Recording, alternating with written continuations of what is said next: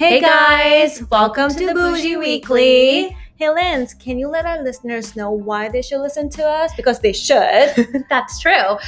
They should, because we have no idea what we're doing, but we decided to do this so we could learn on this journey together. We want to talk to millennials about millennials and their relationship with money. Yeah, so it's for every girl, guy, whoever had a humbling moment with money, because we definitely did. 100%. So give us a listen every Wednesday. And we'll see you soon.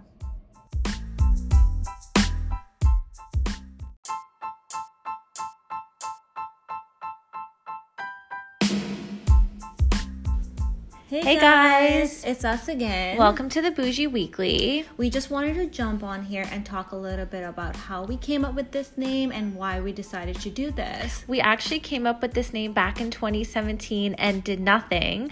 So when we went to Google us after registering in 2020, we realized that there's actually another podcast out there called Bougie But Broke, which just goes to show you that great minds think alike, because in their podcast, they talk about how they live that hashtag bougie life, but not really having the means to do so. And that's very similar to our podcast as well. Yeah, so just go after that dream that you have and don't sit on your asses, because we definitely did. But now we're here and we promise to be as entertaining and informative as we can.